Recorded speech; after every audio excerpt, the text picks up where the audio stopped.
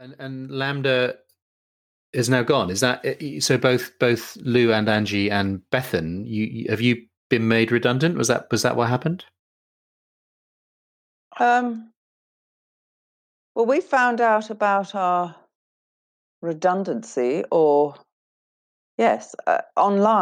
You know that we publicly found out it was put on Lambda's website that was not included in the curriculum anymore, and then we found out it wasn't sent to us first. Hello, and welcome to the history of actor training in the British Drama School. This is the second part of a conversation with Alexander teachers and a voice teacher. I think this is a really important episode, and I really hope you enjoy it. Thanks as always for listening.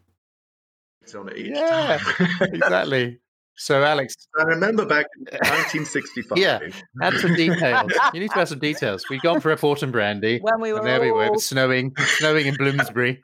We just seen a very. I think we were at the Garrick. Yeah, exactly. Was it at the Garrick? Yeah, we were having lunch in the Ivy, and then exactly. At the Adelphi. If only. Yeah, no, it's okay. You know that drinking bar in the 70s? No, you weren't around. Well, I was around, but I was only, 6. Yeah, but you weren't drinking, maybe. No. Well, Not yet. Not yet. I hope we don't lose. Anyway, we'll see. Sometimes things go wrong, don't they, technically? But hopefully we'll be okay. Well, actually, Alex, we didn't really speak to you about your relationship with the Alexander technique. Maybe it's time. Oh, sure. Could you tell us? So, Alex, you're a voice teacher. Tell us about how you discovered the technique or integrated it or how you use it. Well, it's similar to Lou. I had heard of it from a voice teacher. I trained at Italia Conti back in 1995, graduated in 97. And there was a voice teacher there who was had classes with Glyn MacDonald.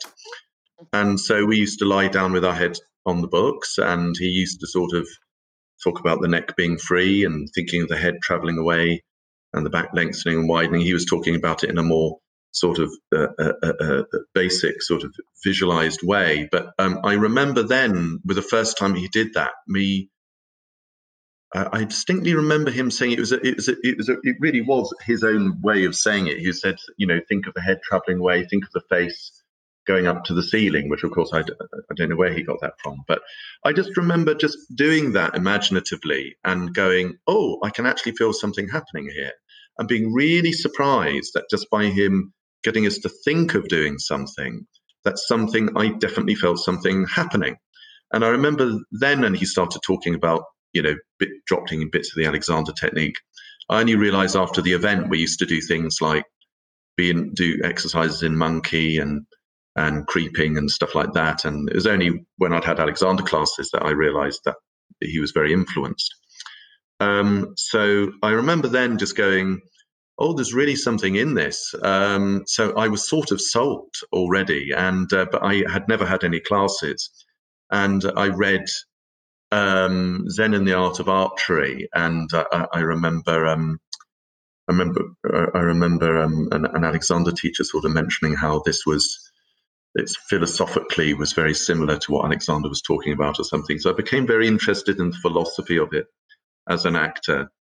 And then, of course, I came to Central, and I couldn't wait to sort of have, a class with Glyn. And I remember then she did some hands-on with me, and me just going, I remember saying to her, because we were talking about Richard Harris, I've noticed a lot of Carrington teachers, they will be talking to you, and you're sort of talking and you're having this nice conversation about things, and stuff is just happening. And we were talking about Richard Harris had just died and what a great actor he was, and she was just putting her hands on. And then I said, oh my God, my diaphragm's moving, my ribs are moving. I haven't had to try, and thinking that this was extraordinary, that, I felt like breaking down and weeping as spending sort of hours and hours sort of stretching and rolling down my spine and all of this stuff to get things moving. And here somebody had just seemingly just altered something with my head-neck-back relationship, and it was all happening, and my voice was very free. And so it started off my interest. And then, of course, we had Natasha. I mean, you remember this, Rob. We had Natasha Rosario. And then after that, I went to work at Atelier Conti. And of course, you're all saying absolutely there were Alexander teachers in most of the schools, or even in Atelier Conti. You had Kate Kelly Tanguay, who was working there. Of course, you know Rob as well for doing some work at Lambda. And I remember that I would look and see where there were little gaps and where students hadn't booked. And I sort of slipped in and said, "Oh, hello, I'm a voice teacher. Would you mind giving me a turn?" And she said, "Yes, of course." And so then from I really started my proper classes, and it was really only about Lou and Angie are both saying about how this is a process, it's a technique, it takes time. I really appreciated it because after about 24 lessons, something like that, I just one day found myself sitting. Just absolutely, I was going up. I was just sitting on my sitting bench. I hadn't done anything. I was just suddenly there, and I just thought, "Oh, how did that happen?" I didn't have to try, and I suddenly thought, "Oh, I understand this now. This is about grooving new habits into the brain, and this takes time, and it takes repetition, and it takes thought, and it's a real craft. It's a real technique." And so, Kate and I then started to talk a lot about voice work and how it connected. And I became very interested in how I, without my hands-on experience, could start to integrate these ideas and these thoughts. So it was really integrating the principles and the ideas of the Alexander technique with what I was doing. And so that went on for a very long time, and has proved immensely beneficial. And it was from Kate that I then knew about Ron Murdoch and had classes with him. And so then that opened up new areas of how I was able to integrate the work with my voice work. And it's just been invaluable, really. It's because, of course, again, my use affects the students' use. So, I remember Kate always talking about that. So, if I'm putting my hands on somebody's ribs and I'm all mind-wandery and tight, that's going to come through my hands. That's going to become through my body in some way. So I've got to make sure that I'm looking after myself. I'm giving myself a class, if you like, whilst I'm teaching, and that then is transmitted to the students through my voice, through my manner, through the way I'm able to unpack things. If I'm putting hands on somebody's ribs to notice their breathing, or their feet, or their heel bones, or whatever that might be. So, and it's a lifelong thing. It's a lifelong journey. I'm still learning. I became very interested in Alexander's books. I read quite extensively, but it's definitely a technique. It's definitely something very pragmatic. There's nothing oogly boogly about it. There's nothing. So I absolutely, I do understand. When people get this idea that it's just about posture, or it's that they're looking at the outward. And I remember listening to an interview with a man called Chris Stevens, who I'm sure you're both familiar with, who died in 2003, who was a biomechanic and also an Alexander teacher. He did a lot of research into the technique, sort of building on Barlow's work and Frank Pierce Jones. And he said that what Walter did with them in the very first class on the very first day, he did exactly the same class on the very last day. And he said it was then he realized, this is inner work. That this superficially, if you looked at that class, it would be very much look exactly the same. But what was going on inside of you, psychophysically, mind, body, spirit, the whole thing's completely different. And he really realized then that, this is not just body work. This is psychophysical. And so I totally agree with that. And that philosophy of it's about expanding the potential of the self, of the individual. So it's not disempowering. It's not saying, and both Angie and Lou have said this extremely eloquently. It's not about judgment. It's about letting you expand and develop at your own rate. Actually, when you're ready, you're getting guidance, but there's nobody saying you've got to be like this, or you've got to stand like this, or you've got to sound like this. And so that philosophy has really sort of gone into gone into what I do. I suppose we're as we move towards not the end, but maybe the last sort of quarter of this conversation.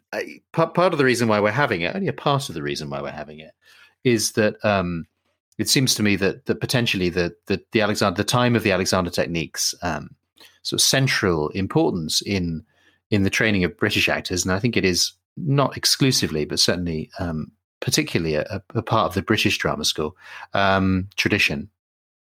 20th century, 21st century tradition seems to be drawing to some kind of a close. I don't think Alexander technique is a part of the arts ed training anymore. I'm not sure about No, it's not. I'm not sure about Mountview or the Guildhall. Is it still part of the Guildhall training? Mountview, no, because wasn't that Duncan's domain, Lou? Yeah, but I think it's maybe on the musical theatre part of training. I think it is there still in some capacity, yeah. It's changed at RADA, but still is part of the RADA training. Disappeared from and LAMDA is now gone. Is that so? Both Lou and Angie and Bethan, have you been made redundant? Was that what happened? Well, we found out about our redundancy, online. You know that we publicly found out it was put on LAMDA's website that was not included in the curriculum anymore, and then we found out it wasn't sent to us first, but it was out there. So potential students, this was what was told to us, that potential students knew what was or wasn't on the new curriculum. So this was after the announcement had been made that essentially the entire staff were up for redundancy. That was the process, wasn't it? That in fact the entire teaching staff. Yes, that had been first. I think. And then in the period of consultation, in the period of review, the curriculum was explicitly referenced, and the Alexander technique wasn't part of it. Is that correct? Yes, just that and combat. That and combat. Wow. So both you and the combat teachers discovered that, in fact, you had been made, or you were going to be made redundant, even while that process was going on. Yes. We didn't know about it. I mean, we knew there was a process going on, but we didn't know that we were... No. Yes, we found out via certain sources that it was online. Yeah. I'm not in the habit of going online to look at LAMDA's website, but there you go. So that was that then. Was there any consultation? Were there conversations? About us not being on the timetable? Yeah, well, about the technique at LAMDA. No. So that was that. I mean, I think there might have been conversations, but not with us. Right. So that was just not only you as teachers, but the actual teaching of the Alexander technique was just cut out of the LAMDA curriculum with no conversation. No, you weren't able to make a defense or articulate your no. Wow. And how do you feel about? I suppose so many things have happened under the guise of COVID. I was going to mention. Yes. So do you? I mean, I think that RADA are still having the Alexander, aren't they? Because Bethan is teaching at RADA and has done right from the beginning. And in fact, I think she said that one of the things that the students had really found useful was this ongoing Alexander one-to-one training, and lessons through their sort of study at home and being home on their own and stuff like that.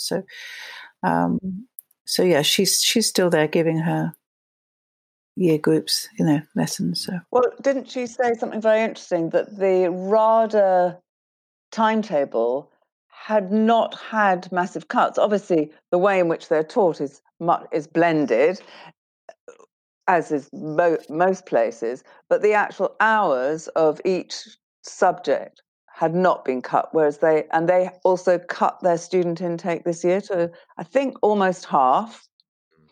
So LAMDA hasn't cut. In fact, I think it's exceeded what normally, the numbers that normally arrive on a new academic year. They have huge classes, but their hours have been cut. But answer from Peter was similar to the answers that we've all always had when we've been discussing things, that it was because of COVID. This is Peter Halliday, who's Halliday? What's Peter's surname?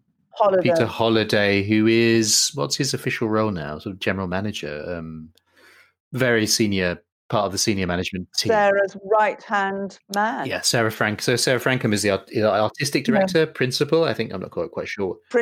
Director of LAMDA. There's the senior figure artistically, and Peter's sort of the senior administrative figure.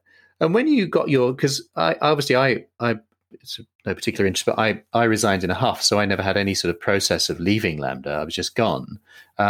You all have. Are there cards and chocolates? Are there thanks for your service? Is there a gold watch? What's the end like? Tell me the other side of the. You get an email. An email, yeah. And what does the email say? Not very much. Well, nothing that we don't know. You don't know. So that's it. It's gone. So the Alexander Technique has gone from LAMDA. You've gone from LAMDA as teachers. You found out by looking on the website and seeing that the curriculum had changed. What's gone missing? I mean, does it matter? Is it? And why? I mean, do you know why? I mean, why something which has been such a part of the success of the drama school and so appreciated by so many students? I wanted to tell you a story. When I worked at Arts Ed, Penny used to film the students on the first day of their training and then film them at the end. And there was a day when they used to watch. And when I first heard about that, and often people would be very moved, profoundly moved by that experience.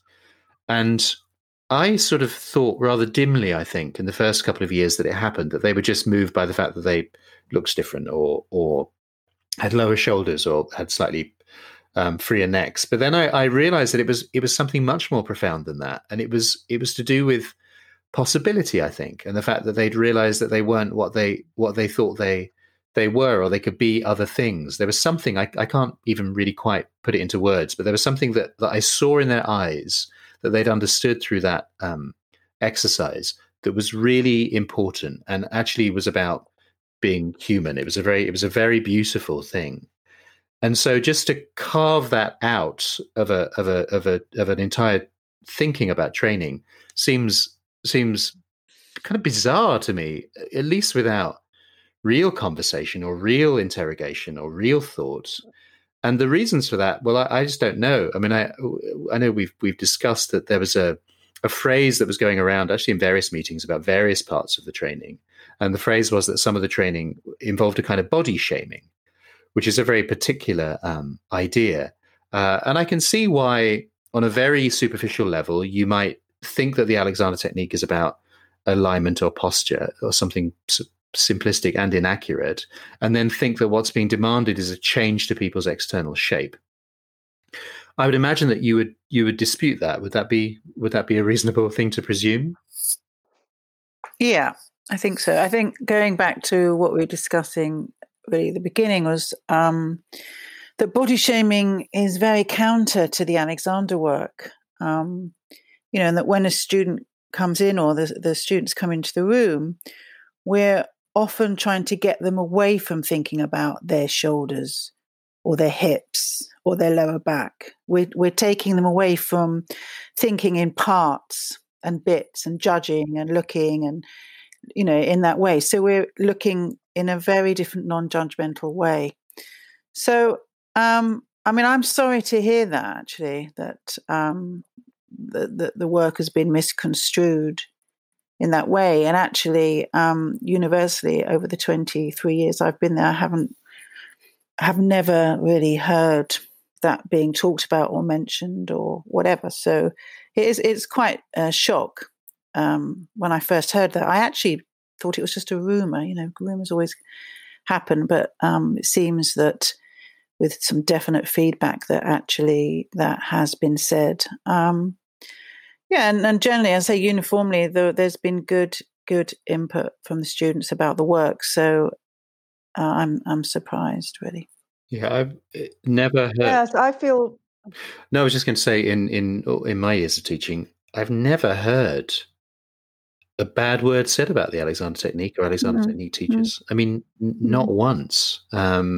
Sometimes people have struggled with the difficulty of working on themselves. I'm aware of a frustration with people, especially early on.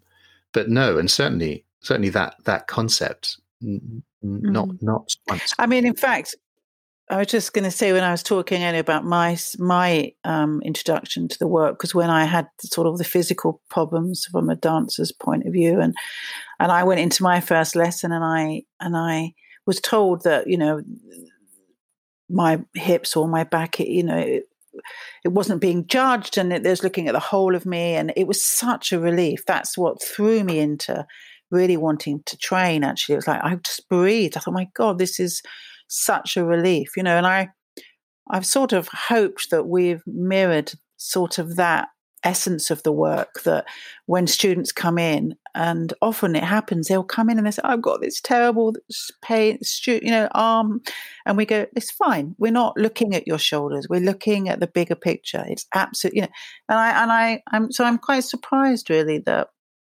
it's been sort of picked out, or those bits of the work have been picked out, because it doesn't really feel to me that is the main essence of the work. No. Well, I suppose one might have it's a misunderstanding, I suppose, of what the work is about, is probably. Also, just please. Hearing Lou talk about it is part of the fact I felt really sad when I heard that. It had been sort of classified as body shaming. I mean, we don't even encourage people to look in the mirror. You know, this is a really important part. I mean, occasionally somebody will say, I feel so different. And when I looked at myself in the reflection of a window, I couldn't believe it. My shoulders were just in a different place, you know, and those sort of things. But we don't work with mirrors, never encouraged anybody to look in a mirror.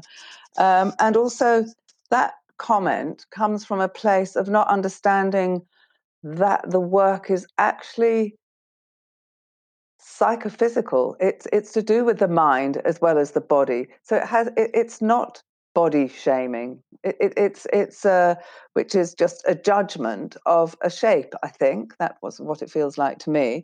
So yes, it's real misrepresentation of what we teach, in my view, and I still feel not just sad, I feel quite angry, because I do know that it's out there, and I know from the responses that I've had is that people don't quite understand where that comes from, alumni, and so I think it's really sad that it isn't there, especially in a time like this when people need to would have the opportunity to use the practice in their life to sort of inhibit and direct. I mean, it's challenging for the best of us living through this time of COVID and being, you know, in lockdown. So I know certainly it's something that I think about a lot, you know, and notice when I'm veering off and not. So yeah, it's a great shame. I mean, certainly when I hear all of this, and just building up from what Angie said, it saddens me that these things are being looked at quite obviously very superficially. So people are not really taking the time and the effort to really look into why these practices have been here for so long. You know, I would just be very curious when I was looking at things. Whatever I might have heard or think about it, I would go, but why has it been here for so long?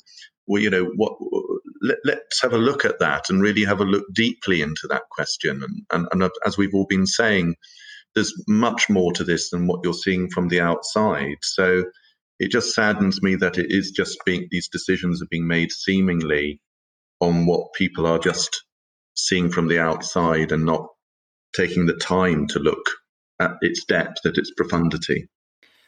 And taking that on board, looking at things from outside, it also fits into an agenda and a way of thinking without knowing what they're judging.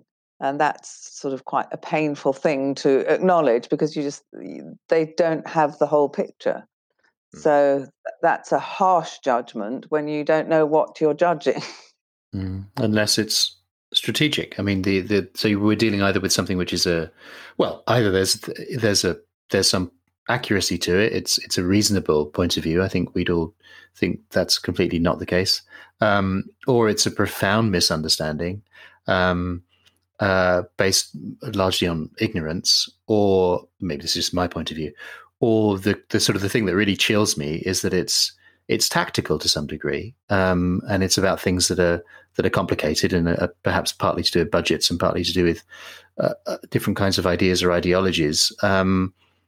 And that's okay. There you go. That's people do those kinds of things. But the sort of the cost, both to the integrity of students' training and then to the reputation, both of people and also of practices and systems and schools, is really considerable. So I personally find that completely unconscionable. It's an act of despicableness if that's the case. But that's me, and I have a terrible fear, because I've been around these things a few times, that's a part of it, because it's easier to cut something if you define it in that way. Mm-hmm. So there you go. So here we are. What do you think? So students moving into the rest of the drama school of the 2020 to 2050 or whatever it is, if the Alexander Technique is no longer a part of that school, what do students miss? What do they lose? What's going to be different about somebody graduating from LAMDA in 2023 compared to somebody graduating in 2019, for instance? I have no idea, because I'm not there. No, that's good. And I wouldn't like to make a judgment on something that I'm not involved in or know anything about. No. Okay. Well, then, what did students before the technique became part of the training? What did the students who trained with it? What did they gain? 3 words: a skill for life. A skill for life. Okay, that's 4 words, I think, but no, it's I never was any good at math. Nor me. A skill for life.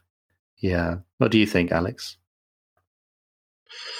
I can't remember how you formulated the question now. Was it what would students lose? Well, that was my original, and then Lou brilliantly refused to provide a handy soundbite there, which I admire. But yeah, what do we think they might lose?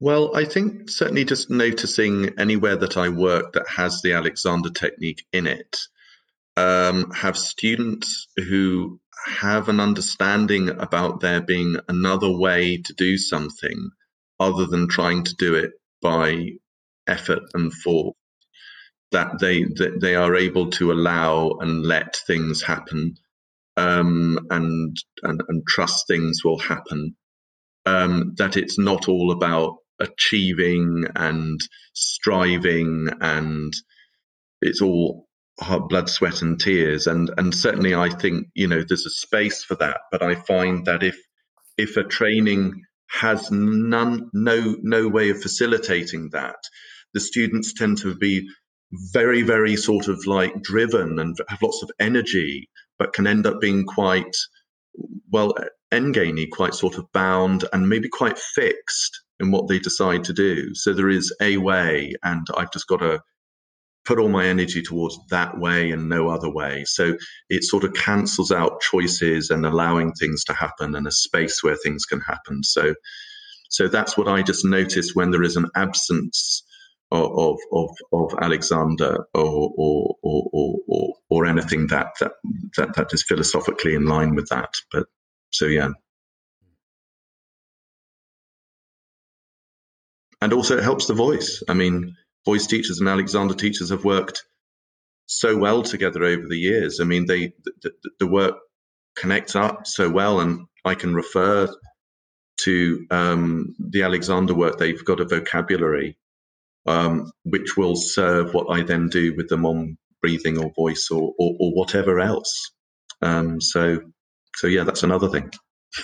Yeah, that's true. Certainly, I could kind of bear witness to that too as a teacher going into schools where the Alexander technique was properly taught. You have a very efficient route into working with people, even touching people. I remember when I first went to RADA, the first time I ever, my hands are not that sophisticated, I don't think, but I remember realizing that when I put my hands on a student at RADA, the connection was immediately different. And that may also be to do with their sensibility or their talent, I don't know. But it was really palpable that working in a room with those students was just different and sort of easier, more efficient actually, and that their ability to take and assimilate notes and to synthesize all kinds of things was in a different place. Yeah. So probably drawing towards a close. Is there anything any of you would like to add to our? It's been a bit of a freewheeling conversation. Certainly, I know that with these, I'll listen to it again and again and find more and more inside it. Anything? It's like all those wonderful conversations we had on the sofa. Yeah. Yes. Yes. It's really made me think of that too. Yeah. And I think I miss this. I want it back. And I think, that was something else around our teaching at LAMDA and being in our staff room. There was some kind of thought about that, but I think it was a very valuable time having us all in the same space at lunchtime to discuss and share our own process and where we're at with the different classes and groups and stuff, and support in a way support the students or whatever they might need over our own coffee breaks. Perhaps a little bit invalidated, but actually I think needs to be sort of recognized, really, that I think a lot of teaching took quite important special time. Yeah, I think a lot of certainly I think talking about students in those spaces and always with compassion and care was a big part of the teaching of the school, wasn't it? And a part that perhaps nobody really knew much about, even perhaps heads of department and so forth. I'm not sure. I don't know. I guess they would have guessed, but we spoke a lot. Thanks, Lou. I think that's great. I think something that's I think what it prevented us also from doing was becoming fixed. That we kept thinking, we kept alive. And that's the danger with any ideology that's imposed, that is unquestioned, and people are not allowed to think or have a voice or say, is that the organism ceases to grow and develop, doesn't it? And I think that's what prevents all of these places from becoming these fossilized dinosaurs, which people might think when they superficially look at a curriculum, is that it is the staff and it is the way that they are talking and keeping the work alive that is stopping it from becoming fossilized. And I think this is something else that has been grossly underestimated. Brilliant. Yeah, that's right, isn't it? Because this idea of tradition, and a few times, Alex, you've mentioned the fact that the work has been taught at schools for a long time, and there's a little part of my instinct that realizes that will sound like a conservative argument, but it's so true that within these disciplines and ideas and traditions and names of things that we teach inside, there's a constant process of friction, actually, with as I think Lou or Angie said earlier, the fact that the students change, and we're connected to them in the moment in the classroom, and so that's it inevitably means that our work changes and had changed. So there was a thing in the report on LAMDA's teaching which said the teaching at LAMDA hadn't changed for 30 years or something. It was just sort of a very blunt statement, and I found that really kind of offensive, because firstly, no one had asked me anything about my teaching, and I'd only been teaching for 20 years, and my teaching had transformed completely in that time, and partly because of conversations with teachers of all your calibers. I agree completely. And Angie?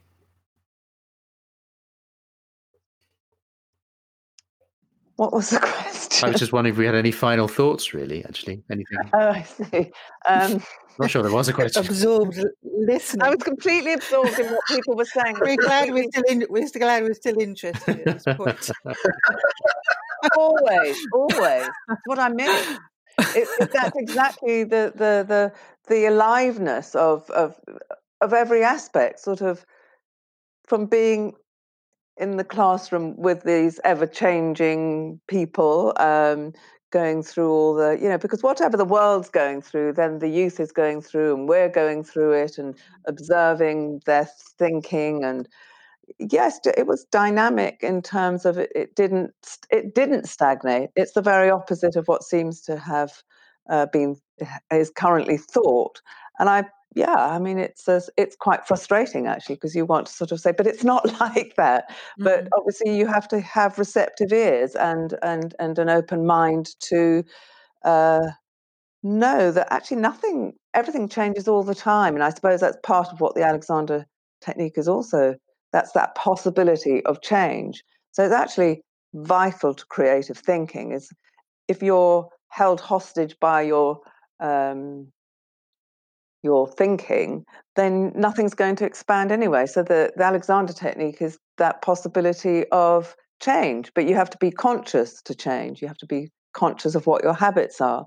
And none of that seems to be understood now, but we're lucky that it was understood then, even if it wasn't the finer points, but generally something that was the vibe of the place. And I'm glad that I was there then. Even if I'm not there now, I think it would be a battle to be there. But somebody else can take that on board.